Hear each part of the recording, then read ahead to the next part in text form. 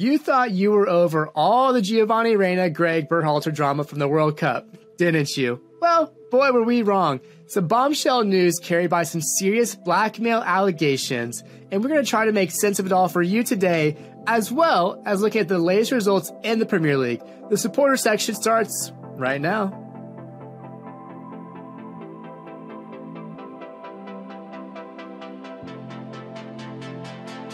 Well, welcome into the supporter section. Grab your scarves, get ready for another episode. I'm here with Brandon Pasnick and Stephen Curl, back for another one. And guys, we've had a lot happen since the last time we were as a group on the podcast. We've had the New Year's, which welcome to 2023, everybody. We've had some big moves in the transfer market already as January window is open. Some big games, but most notably a quick reaction of your guys' feelings about Cristiano Ronaldo going to Saudi Arabia, playing for Al Nassr. Steven, I'll start with you. Are you in your sad boy hours right now?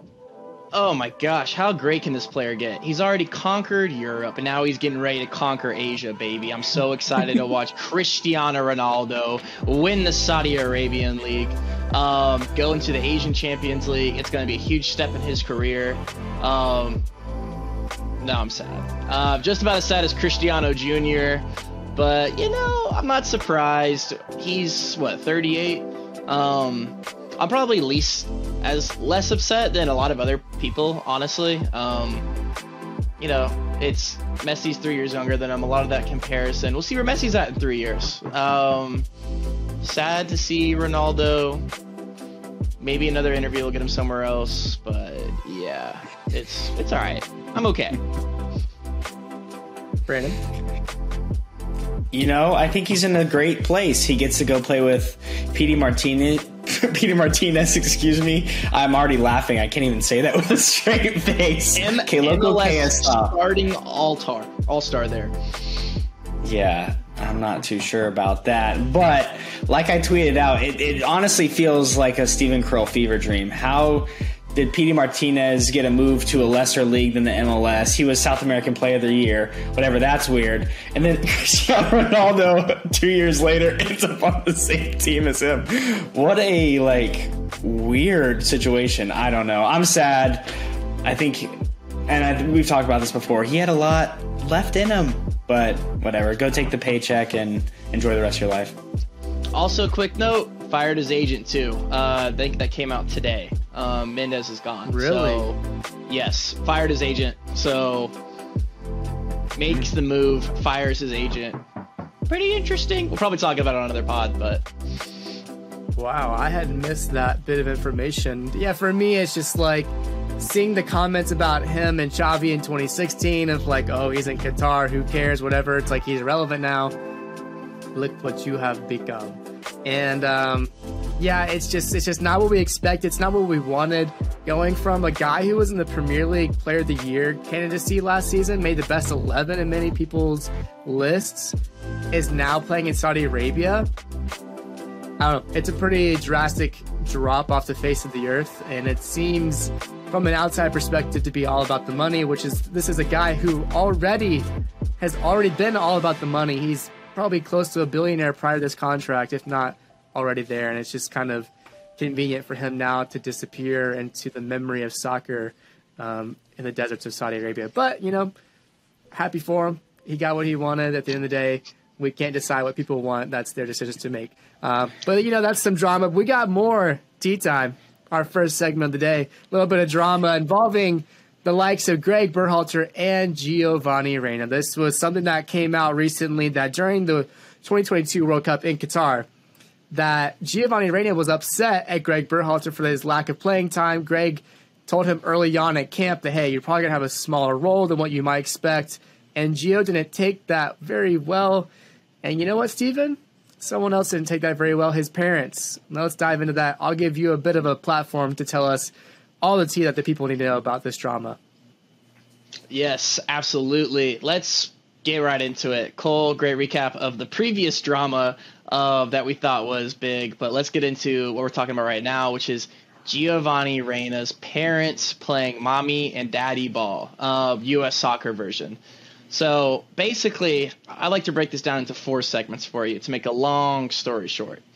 we have the chain of events that has happened, right? So, first things first, we have the allegations of Greg Berhalter being blackmailed at the World Cup by an outside source. I don't know how much clickbait thumbnail you can get other than that.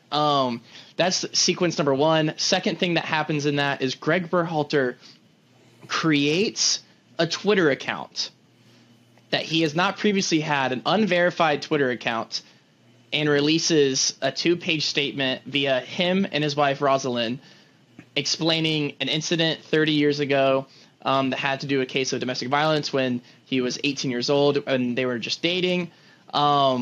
Basically around this blackmail, we put 2 and 2 together. He kind of gets ahead of this story that we still don't know what's going on, and talks about how an outside – he doesn't use the term blackmail, though. I think that's very interesting and important to note. He doesn't use blackmail in this statement, but he talks about that somebody had something that would, quote, take him down.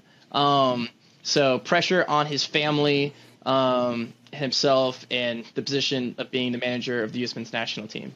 So that's number 2. So he releases a statement to kind of get ahead of this curve.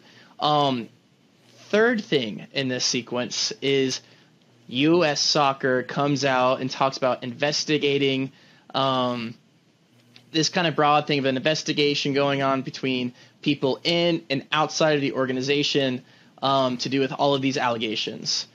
And then last but not least, this is where the Reynas come in. It's kind of, all about that Giovanni Reyna stuff. This is where mom and dad get involved. It's no secret they were not happy about the lack of their son's playing time at the World Cup whatsoever. Claudio talking to old teammates like Brian McBride, who is the general manager of U.S. Soccer, and we find out via Danielle, Claudio's wife, also former U.S. women's national team player, that she contacted her friend that also just so happened to be the president of U.S. Soccer. High friends and high places, right? Ernie Stewart, talking about this incident that had happened with Greg Berhalter and his now wife, as Greg Berhalter's wife Rosalind was teammates with Danielle back in college at the University of North Carolina. And all these allegations of blackmail she clears up. I never tried to get Greg fired, blackmail, like she kind of denied that stuff. Also saying this was just me. This was all me. My husband did not speak to anybody. Claudio Reyna, I believe is a chairman or president, is in some sort of leadership role at Austin FC and the MLS. So that's honestly as short as I can make it. There's a lot to unpack there. So I guess Cole, Brandon, initial reactions to the news, expound a little bit more. All of this coming in waves over the past, honestly, 48 hours. How are we feeling? It's insane. It honestly is insane. And why can't we have anything be normal? First of all, this is not how people act. This is not how you react to your son not getting to play at the World Cup. Put into consideration a lot of things. He's a young kid. Maybe he didn't show up how Greg wanted him to show, whatever. Like, that's the manager's decision. That's just how it is. You don't bring up something personal from 30 plus years ago involving 2 teenage kids who are now happily married over 25 years. Like, that's just insane for someone to go back and blackmail someone. I'm going to use the word blackmail. Use that information to try and bring them down in the public eye, which is just so undeserving of anybody, and let alone the head coach of the U.S. men's national team. That's pretty insane. Doesn't matter who you are. But yeah, it's just, I cannot believe this is a real story that we are talking about. I think a lot of people have been reiterating the same thought of just,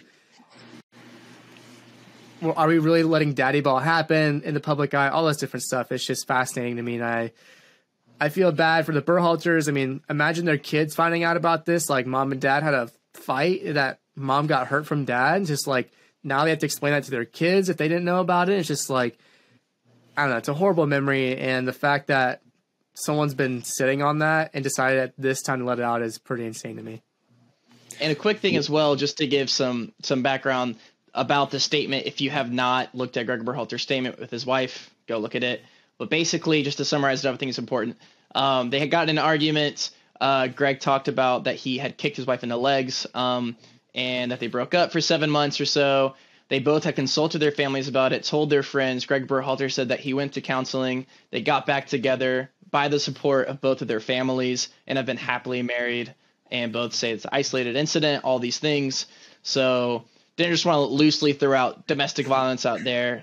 Again, Greg condemns his own actions. But again, 30 years ago, 18 years old at the time, and they since then have worked through it and talk about how great they are together as a couple, as a family, and also that Claudia Reyna and Danielle Reyna are so close by both quoting like family with Greg and Rosalind as well. Go ahead, Brandon. Just want to give that context.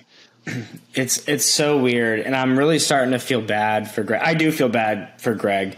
All the stuff he's been put through, like during the World Cup, like people are mad at him making choices for the team that he thinks is best for the team. Could you imagine? I mean, I don't know. And then it comes out, and Gio Reyna's now. I don't get it. You know what? It just screams entitlement to me. Like, and it's obviously been passed down to Gio Reyna the way he acted in camp. Like, it's just getting more and more ridiculous. And we can call it blackmail because that's really what it is. You're trying to stir the pot. They are pretty active people in the soccer scene. Whether it gets out, I mean, it would eventually get out to the media. So that is definitely that's definitely blackmail. Yeah, Claudio Reyna had nothing to do with it, but he supports his wife. Yeah, no. Definitely was giving her a nudge saying, hey, why don't you go talk to what's-his-face and see what we can do about this. I know a lot of people don't like Greg, and so they're trying to get him out. But this is just way, way, way out of bounds. And everything that you guys have said, it's just sad at this point for Greg. You know, already in a weird time. Does he have the job? Does he not? I don't know. Trying to figure out all these things. And then having to deal with family stuff that's brought up now to the public. We're playing mommy daddy ball like we're in kindergarten t-ball or like your first year of travel baseball. Like, what is going on? I don't know, but I'm just all upset about it, to be honest. Yes, and what makes this timing that much more impeccable is Greg Berhalter currently is out of contract with the U.S. men's national team. Contract talks are in the works right now. So the timing of everything is also important to note as well. U.S. Soccer has come out and said that they are still potentially considering Greg Berhalter to be the U.S. men's national team coach. Also, I believe this came out today, Greg Berhalter saying on a talk show that he wants to stay with the program. That's kind of been up in the air. So now we have intention that Greg wants to stay, and we have U.S. Soccer saying we're still considering him. Leads me into my next question. Do we think Greg Berhalter is going to stay? We'll just start with that. Do we think Greg Berhalter will be the manager of the U.S. men's national team going forward? U.S. Soccer's already come out and brought up their interim coach that's going to be there for the January camp, an assistant of Greg that has been with the New Zealand national team as well and been on Greg's coaching staff for a while. But do we think Greg is going to be the man in this next cycle going forward? Man, it's just like it's such a loaded question. Right? There's just so much. And what's interesting is like they had some time, you know, prior to the end of his contract on New Year's Day and the U.S. being eliminated from the World Cup to probably have, you know, a public backing of Greg. Like it's a decent amount of time to review someone's performance, decide, okay, you know, we're happy with where you got this young squad. We think moving forward that you can continue to develop them in a good way. So we feel good about 2026. That would be a pretty fair amount of time for someone to say, okay, yeah, we feel good. We're going to give you the chance. However, the U.S. Soccer Federation has not done that. They have not publicly backed him in that amount of time. And now we're left with this loose-ended time of just how long might it be? We're not saying that we're in a coaching search outright, it's just sort of strange. And so for me, I would say the odds of him being back have to be slim if they just haven't brought him back at this point. I don't know, that's just how I would feel about it. But I don't know who they're going to get. If it's not Greg, then who? And that's the hard part for me to see. It's like people will say these names, and like I watched a couple people talk about the Moroccan coach, and they're just, and people also talking about they don't want someone that's been a part of the U.S. Soccer Federation. They don't want a former national team player. They don't want someone from New York or New Jersey. That's been a bit of a joke that people have always come from that. They want someone that's never been involved, someone new that's just a soccer manager that can come in and rejuvenate this squad to do great things. Well, there's not really a whole lot of names and people that are going to be able to do that unless you are really scraping the bottom of the barrel to get someone to come in, which then brings you back, okay, well then why not just stay with what you have? Yeah, evidently it's done you some good. So I don't know. It's just such a hard question to answer. I don't think that there's really any good candidate, to be honest, that's going to fit your program and is going to take you anywhere, to be honest. But Brandon, what do you have on your side of it? Like I said in a previous podcast, I think I was fine with keeping him after the World Cup, and then he came out and said that thing that might have disrupted the locker room. Again, we don't really know. There haven't been really anything to come out like from the locker room. We just know Giovanni Reyna's upset, and people are assuming that it's messed up the locker room. If the locker room is fine with what he did talking at that leadership conference, I'm fine with keeping him as a coach. Remember, we don't have to qualify. We're already in.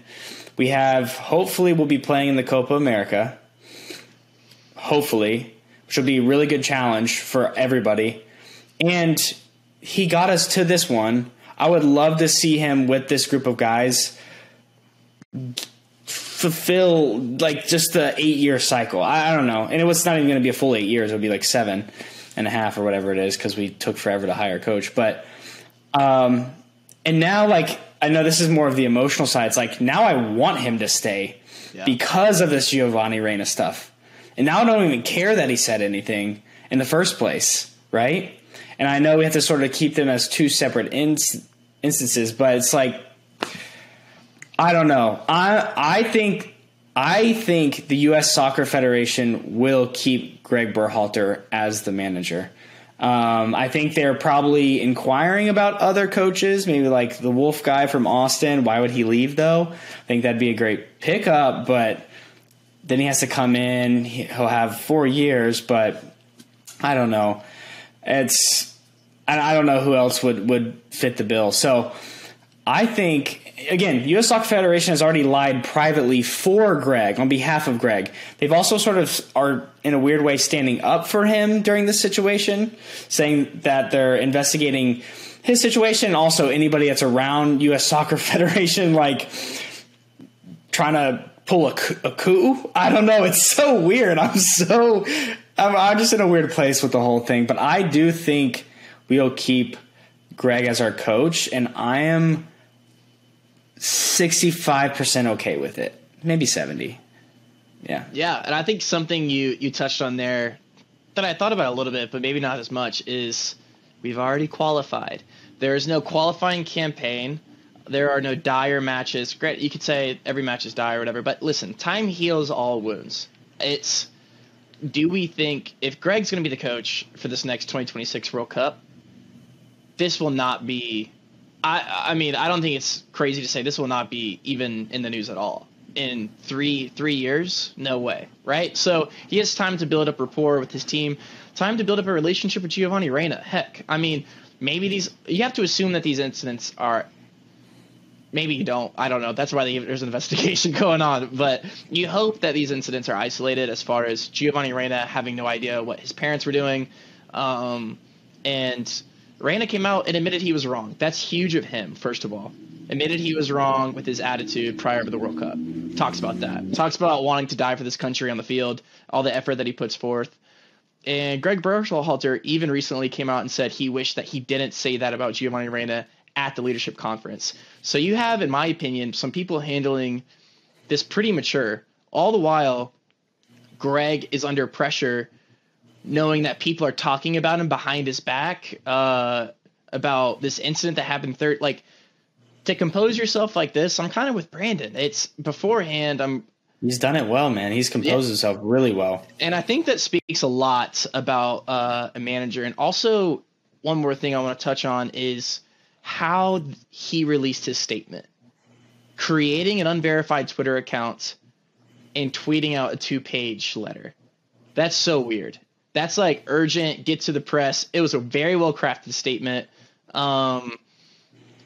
But it almost seemed like, obviously, like when this comes out, I guess you try to beat the person to the punch or whatever it is. But it's just, there's so much there. There's so much more there. I'm really curious what this investigation finds. Maybe one more question for you guys, and maybe we move on to the second segment talking about the Premier League. But does this affect Giovanni Reyna's playing time under Greg Berhalter if he does stay? Are we thinking maybe he's out of the first few teams and friendlies 6 months? Should he be punished? I don't know. How does this affect Reyna's playing time under Greg Berhalter if he stays, or if a new coach comes in? Is it going to be hands off for the Reyna family, or is Claudio and Danielle Reyna going to be barred from U.S. men's national team games? Like, these are things that we actually have to talk about. Like, if these two people, Claudio and Danielle, end up being found guilty or deemed blackmailing of Greg Berhalter, what's the situation with Gio? Is he going to be on the field? Well, I will say that, yes, he'll still play. I don't think there will be any issues of him playing. He's a bright young star, has a very, very high ceiling. Again, not one of our best players yet, but definitely will be, hopefully, in the future. I don't think, even if it's Greg, whoever it is, he'll be playing unless he is tied in with this whole coup thing, blackmailing, whatever you want to call it. And yeah, Claudio should lose his job probably. No ties to U.S. soccer, to be honest. It's just not appropriate ever. Think of this happening in a normal job. Or in a different job that's not in the face of the media. Like, you would lose your job and never be welcome back. So it's just like, I don't know. They're probably going to get off scot-free, to be honest, and just move on. But it's going to be weird if that happens. I think there will be punishments for the Reyna parents, and there definitely should be. Do me a favor. Think about this: the meme of 2026 of Salt Bay cooking steaks for the Reyna family as they are all barred from watching the World Cup of U.S. soccer. Just maybe Claudio wants to be the head coach. Maybe that's what he's trying to get at. I don't know. Cole? I don't think it's going to affect Gio, honestly, unless he was like, Mom, Dad, please, I need something, involved, like Brandon just said. But I don't envision him actually having any role. He's just a kid. He's just trying to play sport that he loves. And sometimes parents act out of, our purview, what we can see, and that's just up to them. Like, there's no controlling, people sometimes. And so I think Gio will be unaffected. Honestly, I'm sort of on the redemption arc of Greg and Gio, if that gets to happen, just to work together. Gio might in the future become a guy that Greg is going to be heavily relying on in 2026. So no need to fracture that relationship over something that neither of them really had any control over, to be honest. So I think, peace is probably the best answer, and redemption and grace and times when it's not deserved. That's a good word, isn't it? I think Gio would be just fine moving forward. But we're also going to continue to move forward. That was a good segment. Our tea time of the day, Greg Berhalter, Giovanni Reyna. Let us know if you think Greg will be back. Will he be the U.S. men's national team coach? And does Giovanni Reyna deserve the chance to continue to play for the national team despite what his parents have done? We'd love to hear you guys' thoughts. Leave a comment down below if you have something good to say. Well, we are back on the Premier League season. After the new year, we have a whole slate of games to cover. We haven't seen you guys in a little bit, so we got a lot to catch up on. Match week 17, Brandon, get us kicked off with Leeds and Man City. Yeah, match week 17, we previewed it because that was the match week that was ending. Leeds, Man City, like you said, and I think we all sort of thought this was going to be a blowout, and it sure was. Man City wins 3-1. Yeah, there's not much to talk about, to be honest. Leeds were on the ropes the entire first half. They were only down a goal at half. It could have been 3 at half, to be honest. Grealish had a really bad miss in the first half, but makes it up by intercepting a pass and assisting Haaland. He then goes on to assist Haaland again for Haaland's second of the night. I think you called a hat trick for Haaland, Cole. That did not happen, but he was close. He was close. But yeah, Man City, they are flying. They're very good. Leeds did get a consolation goal, like I said, in the 73rd minute. But yeah, Haaland is now on 21 Premier League goals in 16 Premier League games. People, that is scary. That is very, very scary. Yeah, moving on. Can he get to 40? Can he realistically get to 40 goals? Yes. Yes. That's insane to me, honestly. He will. He probably will. Well, poor Leeds had to go from Man City to Newcastle. Not fun to go from the second team in the league to the third team in the league. But they go from that to Newcastle, and it's just a rainy game, a scrappy game. We got to see Tyler Adams be a little scrappy in this one, be a little I don't know how to say this without actually saying it. We're getting involved into some extracurricular activities, which was fun to see. We see it on the internet a little bit. But this one ends 0-0. For Newcastle, they do keep another clean sheet. But Leeds, they get important points. And I think we were kind of writing down our notes prior to this, and we're trying to decide, what are Leeds? And they're sort of exactly what we think they are. They're just not bottom dwellers. They're also not a top tier club. They're currently just sort of riding that middle of the table kind of feeling. And that's not a great thing or a bad thing. It's just Jesse Marsch is finding some identity with this club. And it's scrappy, it's hustle, it's, full 90 minutes. You just know what to expect from Leeds. And yeah, they get a tie against West Ham, which was nice for them. They were down. They let the lead they had a lead, let it get away 2-1 to West Ham. Then they get an equalizer from Rodrigo, who also gets his goal tally up to 10, which fair game to him.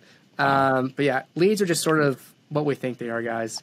Not much to add on that one as well. No, nothing from me. They're exactly where they think, or we think they are, they should be, and they'll be fighting relegation probably come the end of the year. But they're just sitting right above it for right now. Yeah, they'll be okay, I think, in the long term. But Arsenal, they had some important games as well. They took on Brighton, which Brighton, they had won the last 3-6, but not so much against Arsenal. Arsenal puts up 4 against Brighton. It ends up 4-2. Arsenal get off things quickly. In the second minute, they get a goal. Saka, he's been so good this season. Odegaard gets on the action, and Nketiah. Martinelli, I think, had that kind of was it near post goal that he beat the keeper low. But hey, Arsenal, they're still high flying. They've only lost 1 game this season, which is just insane that we're in January. If you had said that a long time ago, you would probably be in disbelief that they've had 1 loss thus far. They looked really good, but things were a little bit differently when they got to Newcastle. Newcastle at this point is up to 3rd, and 2 of the hottest teams, they go head-to-head, and this was like a heavyweight battle. Newcastle's finally found that confidence. They look like a superpowered team. They're not quite there yet, but they look hot. They've had a lot of clean sheets, but there really wasn't any clear-cut chances from either team.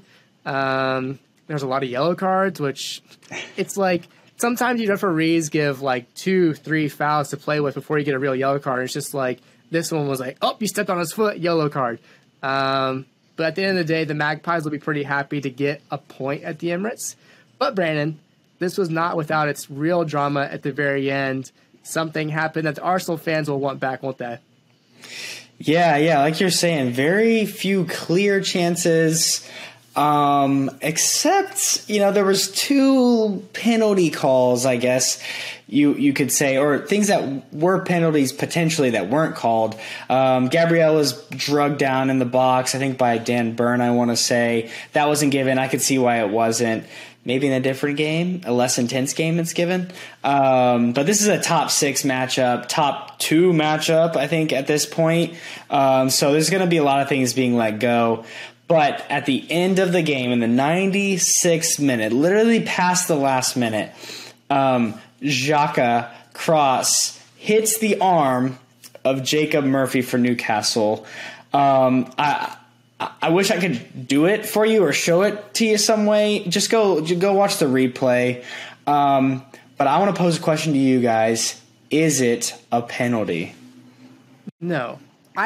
For me, it's just like half the time these penalties are raised about is it or is it not. What do you want these defenders to do? They're 3 feet away from these guys. It's their natural reaction. If your feet are leaving the ground, your arms are going to go up instinctually. So it's just like, what do you want them to do? I think it was one of those cases, like he had no time to react. He's already trying to move his arms out of the way, and it catches his elbow, I think it was. For me, it's not a penalty.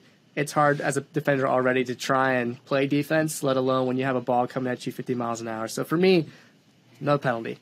I'm a man of the people, truly. And we put a little Twitter poll out there on NBC Sports Soccer's tweet of the replay, and we had a 61% voting rate of saying it, yes, it was a penalty.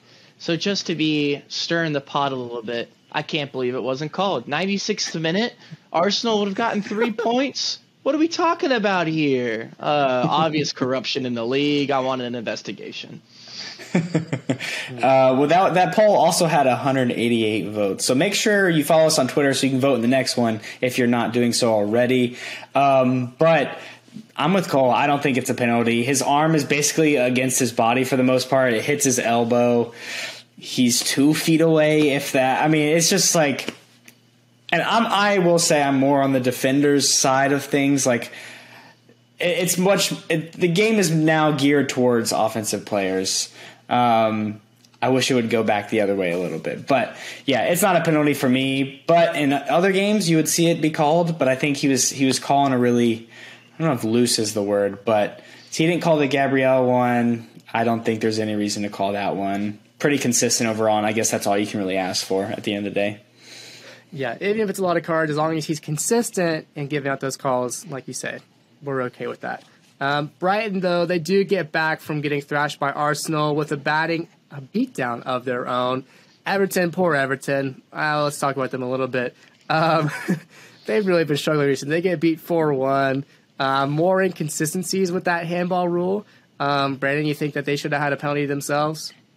Yeah, Lewis Dunk has his arm extended, not natural position, it is sort of close when the ball is it's actually headed at him, goes off of his arm. I'm very surprised it wasn't a penalty. But again, it's almost like flipping a coin. But if it's a top 6 team going against a bottom half team, you best believe they're going to give it to the top 6 team. There is definitely a bias. I don't know if there actually is, but I think there is. So I'm surprised it wasn't given here. But, oh well, I don't really care. Yeah, no, at the end of the day, it doesn't really matter. I mean, I guess maybe like if it's early enough, but at the end of the day, 4-1. Everton really never looks like they were up to it. I think, didn't Brighton score like 3 of their goals in 5 minutes or something like that? They really just put them away quickly. But Demarai Gray gets a consolation penalty in the 92nd minute after he had a really good goal. I think it was against Man City. Late as well, which we've seen him do that in the past. For some reason, when it gets close to the 90th minute, he just has bangers in him. But who would you want to highlight, Brandon, that might be worth some conversation, especially being in January with the transfer window? Yeah, and really, I just want to say this as well. Brighton haven't missed a beat since Potter left. De Zerbi has been absolutely amazing since coming in. They were struggling at first to score goals, but now they're really not. They're just really, really solid, and they're definitely a top-half team. And they'll probably be pushing for a European place come the end of the season. We'll see what they'll do in January, but I don't know. Yeah, I just want to highlight Sanchez, their goalkeeper. He's just really good. Very good shot stopper. I'm pretty sure he's great with his feet as well. Haven't watched a ton of Brighton this year, but this is going to be the next big sell for Brighton. Mark my words. He will be going for a lot of money to a club. Don't know where. Probably potentially out of the Premier League, to be honest, to like a bigger Serie A club or something, but very, very good player. And Matoma, I believe he's Japanese. He looks just really good. He's very solid. 2 goals in the past 2 games. I think he has 3 goals on the year, 1 assist. But yeah, just putting his mark on every game. He just looks really, really bright. So really, really, really exciting things for Brighton. They're just fun. They're just a fun team. They are a fun team. But Everton is not a fun team, to be honest, right now. And I want to pose a question. I'll start with you, Steven. Are we reaching the end of the line for Frank Lampard in his time at Everton and potentially as a top-flight coach? Yes and no. I think Everton's strapped into Lampard to the end of the season. I think this team, you look at them last year, barely escaping relegation. And what are they going to do but sell their best goal scorer in Richarlison? So I don't think this should be much of a surprise, to be honest. They knew that it would be a fight again. At least they should have known. And I think there is value in going through what they went through last year with the coach and Frank Lampard. So I find myself on his side. They go and get a draw against Manchester City, and then they just get absolutely beat down. Their defense looks horrendous. It looks awful. One of their center backs had a Davinson Sanchez moment, being on the ground, just trying to put his head in front of the ball. I think on Brighton's second goal, it was just ugh. But I think if Everton do go down, Lampard gets the sack. But I'll give him to the end of the season, unless things start getting undoubtedly bad, which you could argue they're kind of already there. I think they've lost 4 out of their last 5.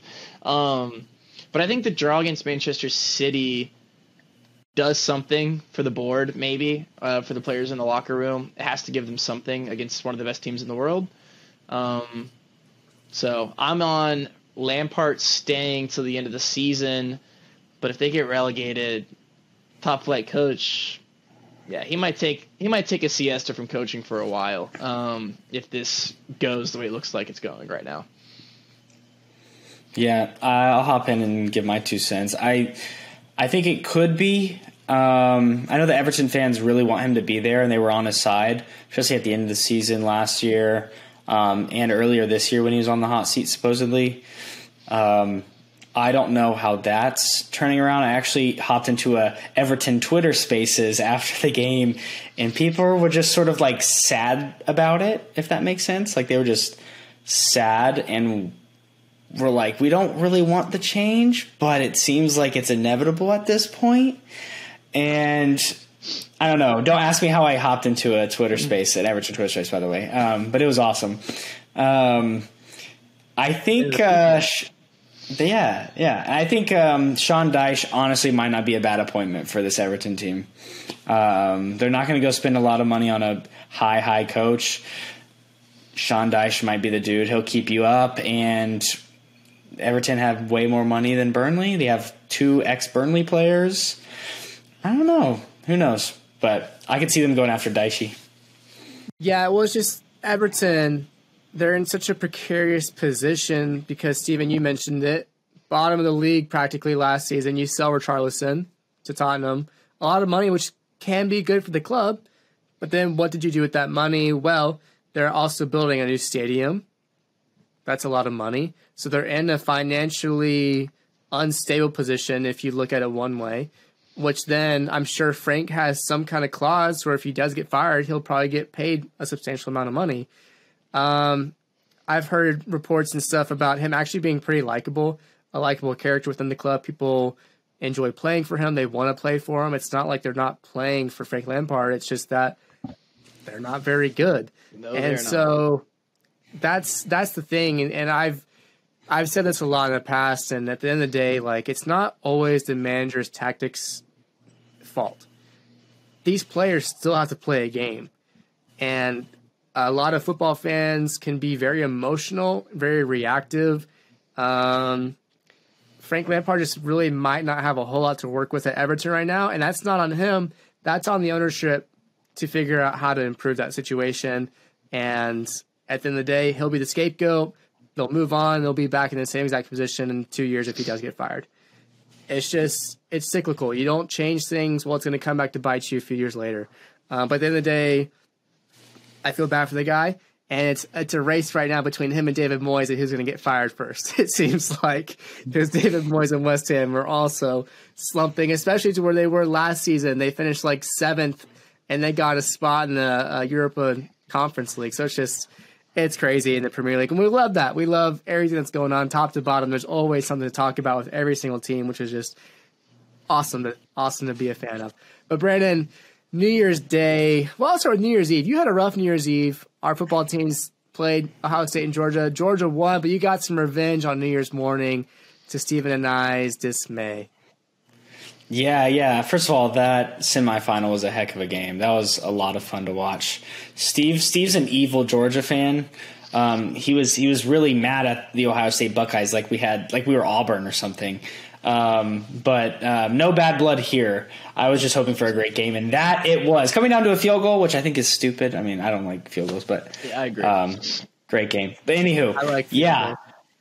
I woke up the next day and was pleasantly surprised getting my revenge. Aston Villa beating Spurs 2-0. I think you guys had the better first half. I will say slightly. I know there was a chance headed off the line by Harry Kane, I want to say. Or Harry Kane shot it, cleared off the line by Ashley Young.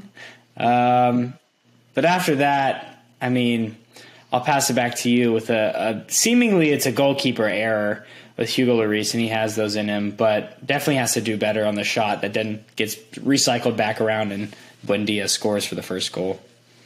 Yeah, and apparently there is a statistic that as far as like individual errors leading to goals, he leads the Premier League, which is never a statistic you want to lead.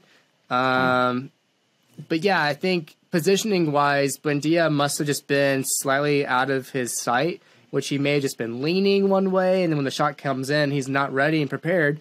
So he bodies, like he tries to corral with his body and just totally makes a mess of it, spills it out right in front of him. His defenders aren't there to react because why would they? The shot's from like 25-ish yards outside the box. So they're not in position to do that. And who actually scored the goal? It's Buendia, yeah. Buendia. Okay, so Buendia comes in, finishes the job. Well, that's never a good thing to have happen. And it's frustrating because Reese has it in him to make incredible saves, but he has it in him as well to do these silly little things. And once again, because of that, now Tottenham goes behind for the 10th straight game in a row, which was just in all competitions. It was the 7th or 8th time in the Premier League, and then you have the Carabao Cup and Champions League and all that as well. Which, oh my gosh, it's insane that the first half this team has been playing. We'll get to them in a second, but what they have been doing up to this point with Villa is just like conceding goals early, looking so shaky in defense. You had the whole Brentford thing with Eric Dyer, and it's just like, what are we doing? It's very, very frustrating. Harry Kane doesn't score in this one. You know, you say he was close on the goal line. But yeah, not what we wanted to see, especially against a team against Villa that's, you know, finding their footing under the new manager. But yeah, just not what we want to see happen on a New Year's Day where we typically actually do really well. Harry Kane normally scores, I think, the most goals, or on his way to scoring the most goals in Premier League history on New Year's Day. So not his time this year. Yeah. And I think it was just a Unai Emery, I won't call it a masterclass, but I think he definitely won the tactical battle on the day, got subs right, everything. The second Villa goal, I forget what minute it came in, but again, a really good goal. John McGinn sort of plays, I guess it's a through ball into the box in the air to Douglas Luiz, who's like marauding from the midfield in between the center backs, takes it down one time, and on the second touch, like outside of the boot, puts it over Lloris's shoulder. Yeah, really good goal, to be honest. Really good goal.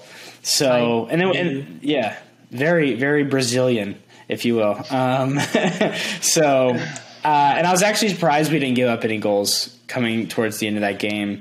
Under Unai Emery, it just seems like Villa can hang on and get results, which I've never, ever, ever, ever, ever, ever, ever, ever, ever been confident that we could do that come the last 10 minutes of a game. And Tottenham in previous years and this year actually love the second half and love being down for some reason and coming back and tying or winning.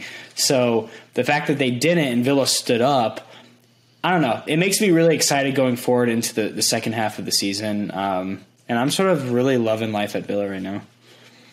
Well, Emery also enjoyed his time at Arsenal playing against Tottenham. He's always sort of had their number, which... Oh, yeah. He's never lost to him, I think. Never lost to Spurs. Yeah, he's always enjoyed his time there. Steven, as a Tottenham fan, are you kind of twiddling your thumbs thinking, like, what do we do next? Where do we go from here? It's a January transfer window. Are you full of worries that Antonio Conte might pick up and leave if he's not back this January? What are your thoughts on Tottenham right now? Yeah. Here's the thing with Spurs. They've never been a complete team this year. They know the game plan every single game. It's to suck in the first half and try to make up for it in the second, and you hope that you can. And the whole Antonio Conte thing about not having – he thinks the best we can do is fifth and all that kind of jazz, and we need to spend money in order to catch up. Here's the reality situation. You spent $50 million on Christian Romero, $70 million, $60 million on Richarlison. You brought in Kulusevski, and like permanently, and you brought in Jed Spence. It's like near $150 million. And so it's not like we haven't spent money recently. Honestly, Tottenham has been a spending club over the past year and a half, honestly. So then it comes down to coaching. Like Brandon said, getting tactically out coached that's on you, my guy. And when you come back and you get these dramatic victories, that's great. But I go back to the game we lost against Burnley last season, talking about how he literally doesn't know if he wants to be at Spurs anymore. I'm indifferent at this point, talking about Everton's cyclical, cycle of rinse, repeat. That's kind of feel like it is for Tottenham. We'll be around there for that top four conversation. We're always 2 to 3 signings away. As far as realistically, practically this January, I doubt we'll make any huge signings that are worth any relevance. Maybe plug in some holes here and there. But that's where I'm at with Spurs. I think the people ahead of us right now, the teams ahead of us, are bad enough to where we can catch them. Because I will say this, all my negative things to say about Spurs, they do have a drive and a passion. It just sucks what has to inspire it sometimes.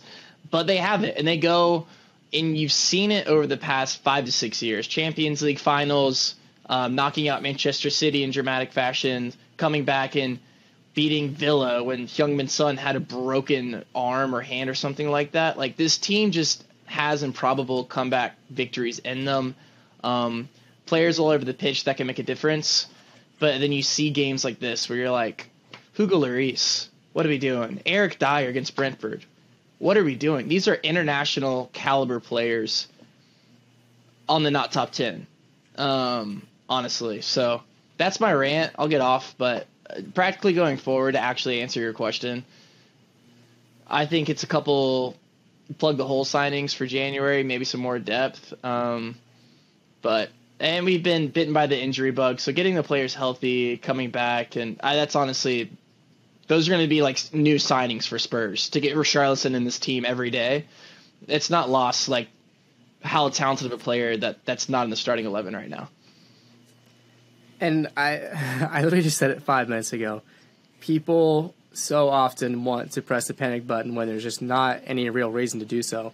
Tottenham have key injuries right now. Kulusevski, this team is not the same without Dejan Kulusevski. And that's just how it is. That's the reality of the situation. So without him, we don't have that creative winger on the right. Well, you want to back up. Richarlison's not available either. Lucas Moura's not available right now either due to injury. You're missing key midfielders like Bentancur due to injury, and I think he had a suspension as well, even if he was healthy. Son hasn't been great.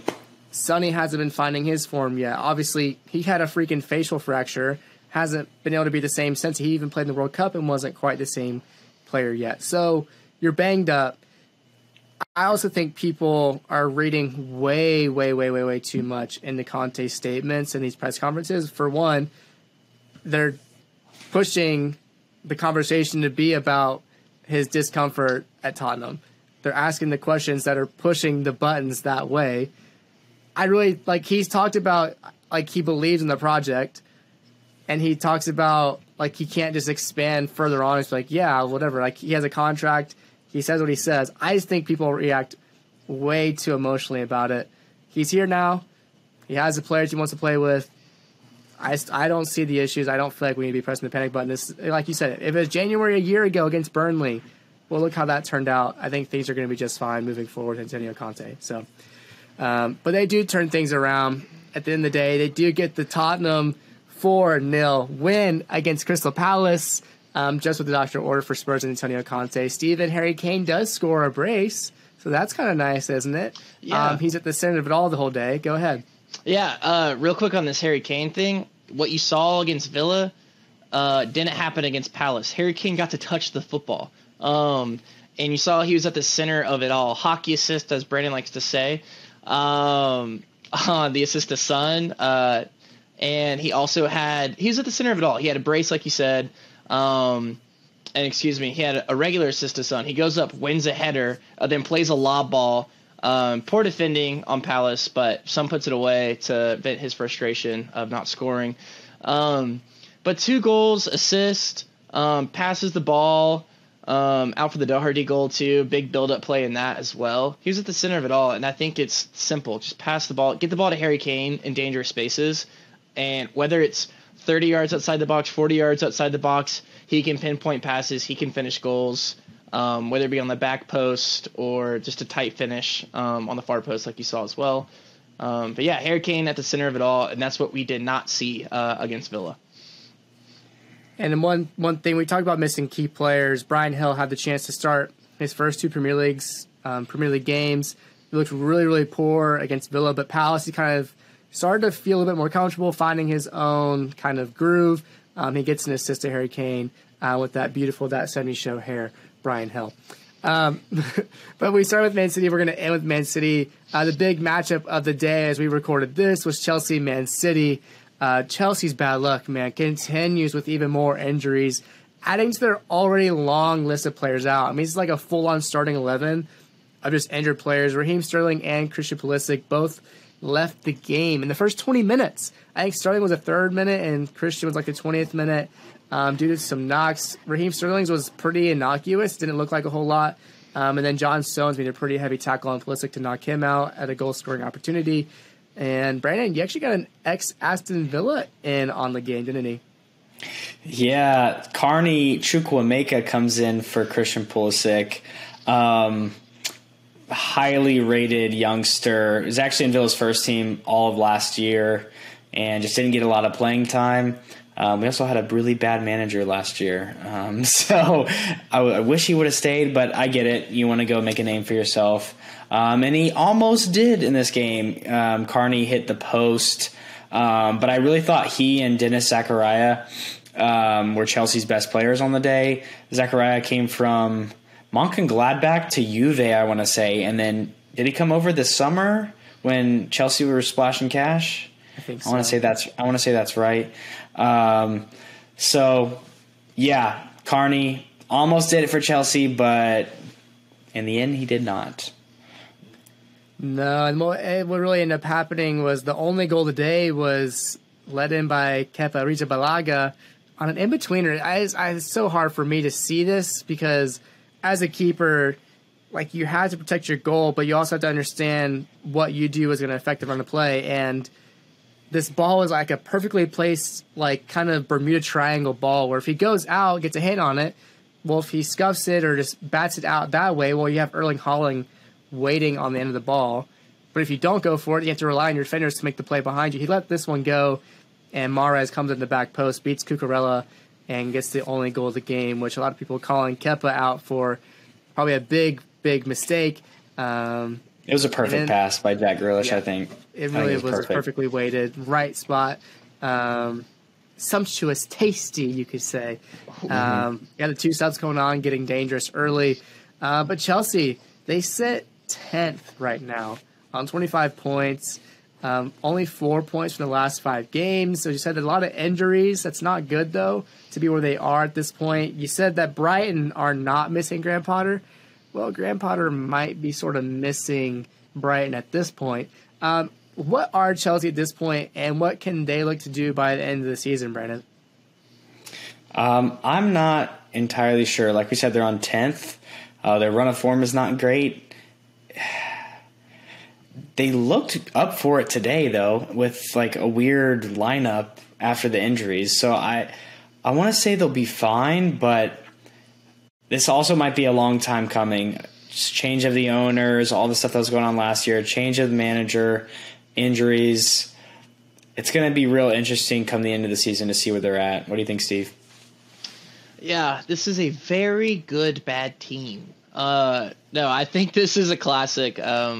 Finding their footing in the Prem this year with coaching changes. Listen, they've already fired Tuchel. They're probably going to fire Potter. But maybe. I don't know. We can talk about that. But I could see this team winning an FA Cup, a Carabao Cup, but finishing outside of Europe. The Newcastles and Brightons are here to stay. Tottenham, Manchester United looks way better of recent under Ten Hag. Then you have Manchester City. Then you have ours. It's like there's just no room. There's no room for an unstable Chelsea with injuries. But this is still a very good team. And so I could see this team finishing outside of Europe this year. But who knows? We might see them in the 4th FA Cup final in a row. And maybe they'll lift the trophy. I don't know. I think that's where this team is at. They have an embarrassment of riches, an embarrassment of finances, and notoriety to pull from around the world. So I think they'll be fine, but this year isn't it for them. And we just talked about hitting the panic button, but I don't see a way back for them, let alone the Champions League, no, but let alone just top 6. So we'll see. Yeah, I think it's just a rebuild year. They'll have to just kind of swallow this big, fat horse pill of just defeat. It's not weird to say rebuild year when what did they spend $300 million? And they're so weird. More. They're rebuilding the ligaments of their injured players, I think is what it is. Yeah, it's crazy. I think what you said, Steven, there's no way Graham Potter's out. You just brought him in. I don't think it's on him at all right now. Too many injuries, too much change and speculation. I think it's just all a bit of a mess right now. They're still in Champions League, by the way. Yeah. They could still win that, make Champions League next season, and be just fine. There's always a way. They're still a talented team. They get healthy at the right time. Come February, get some players back, they might be just okay and go on a run there. So anything can happen at this club. They're one of the blue bloods, one of the teams that have been around forever. I don't think there's a whole lot to worry about in the long term. Sometimes you just have a bad season, you come back. I think that's what Liverpool did, didn't they? They finished like 6th or 7th one year, and they came back, and they were title contenders the next season. So, sure, really, stuff happens. That's just how it goes. But that's enough of the Premier League as far as that go. We had the FA Cup this weekend, so a bit of a break for a lot of the teams, and we want to kind of introduce something a bit new. A lot of people always like to say, yeah, man, I'll bet you $5 if this team wins. Well, you betcha that we're going to hop in on that trend and do some mini bets for some games, talking about the FA Cup this weekend in particular with Man City and Chelsea. Steven, if you had to pick one of these two teams and a score result for it, who would you take and what would your score be? Chelsea. Yeah, I'm going Chelsea on this one. Listen, like I said earlier, they've played in the last 3 FA Cup finals. That is extremely rare. They've lost all of them, but they got there. As a Tottenham fan, I can appreciate getting to a final and not winning. So I'm going Chelsea on the upset, beating Man City. Let's go for, let's say Man City drops this one 3-1, Chelsea in favor. That's who I got. I got the upset going on in the FA Cup. Reagan's gonna love to hear that when she listens to this. I think they both these teams like the cups, FA and Carabao, and I think they'll both play pretty strong teams. I do think it'll be similar to what we saw today, though. I think City will win 2-1. Man, I mean, if Chelsea up front look anything like they did today, Aubameyang came on as a sub for Sterling and then came off in the 65th minute. So I don't know where they're going to score goals from. I feel like on this one, if Man City puts a strong lineup out, I think this one could easily be 2-0 in favor of the Citizens. But hey, put my money where my mouth is. No, no shot. What's the phrase, guys? Oh, my God. Yeah, I know. Sick soccer. Oh, my God. I'm so bad at this sometimes. I try to be cheeky, and then I just fall flat on my face. That's okay. Doesn't matter. We're moving on to Man United Everton. Steven, again, what do you have for the Devils and the Blues, the Toffees? I'm going to go for I'm going for Manchester United. Like I said, they have found form under Ten Hag. He is commanding respect in that dressing room. Cristiano Ronaldo, who? Go to Saudi Arabia. Taken care of. Marcus Rashford, late for a team meeting? No, now he's scoring on the team sheet again. I'm going Man U. Even with this B team, I'm going 2-0 to the Red Devils. Huge boost of confidence for Man U after this weekend. Yeah, Everton is not focused on this game. They are hanging on for dear life in the Premier League. This will be a Manchester United 3-0 win, I think. I think I hear someone gathering some nails, maybe a hammer. I think I hear them getting that final nail in the coffin for Frank Lampard and his time at Everton. Depending on how bad this could get, if it's 2-1 in favor of Man U, I think Frank's going to be fine. If it's 4-1, Frank, you out. However, I'm going to land on the 2-1 train. Everton's shown that they can compete. They just drew Man City a week ago. So they still have it in them to perform as a club, as a team. They know that FA Cup, anything can happen. Even the small teams, they can compete. I'll give them some credit where credit's due, but only a 2-1 defeat for them. Frank gets to stick around for another week or so. Well, that is You Betcha. I like this new segment. I like kind of changing things up every once in a while. But that's going to wrap up our discussion on everything, including the Premier League, the drama between Giovanni Reyna and Greg Berhalter, and now Giovanni Reyna's parents. We love to see that. We hope you guys enjoy the discussion, everything in between. If you leave a like on this video, leave a comment on anything from above.